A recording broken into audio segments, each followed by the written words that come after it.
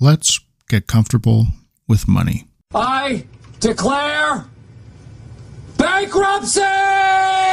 Money and emotions tend to intertwine, leading to stressful situations, conversations, or reactions. These emotions can hinder one's quality of life, both in the present and in the future. It is my goal to help you become more comfortable with money, reduce your levels of stress, and help you make educated decisions. Let's face it, many Canadians are woefully uneducated when it comes to financial planning, money management, or understanding the tools that can help them reach their financial goals. This podcast was created to help clients, locals, and Canadians understand the basics in financial planning, what they can do to better prepare themselves for their future, and how to safeguard against some of the risks in life. I'm Zach Moffat of Gilbert Wealth Management in Kamloops, BC, and this is Get Comfortable with Money.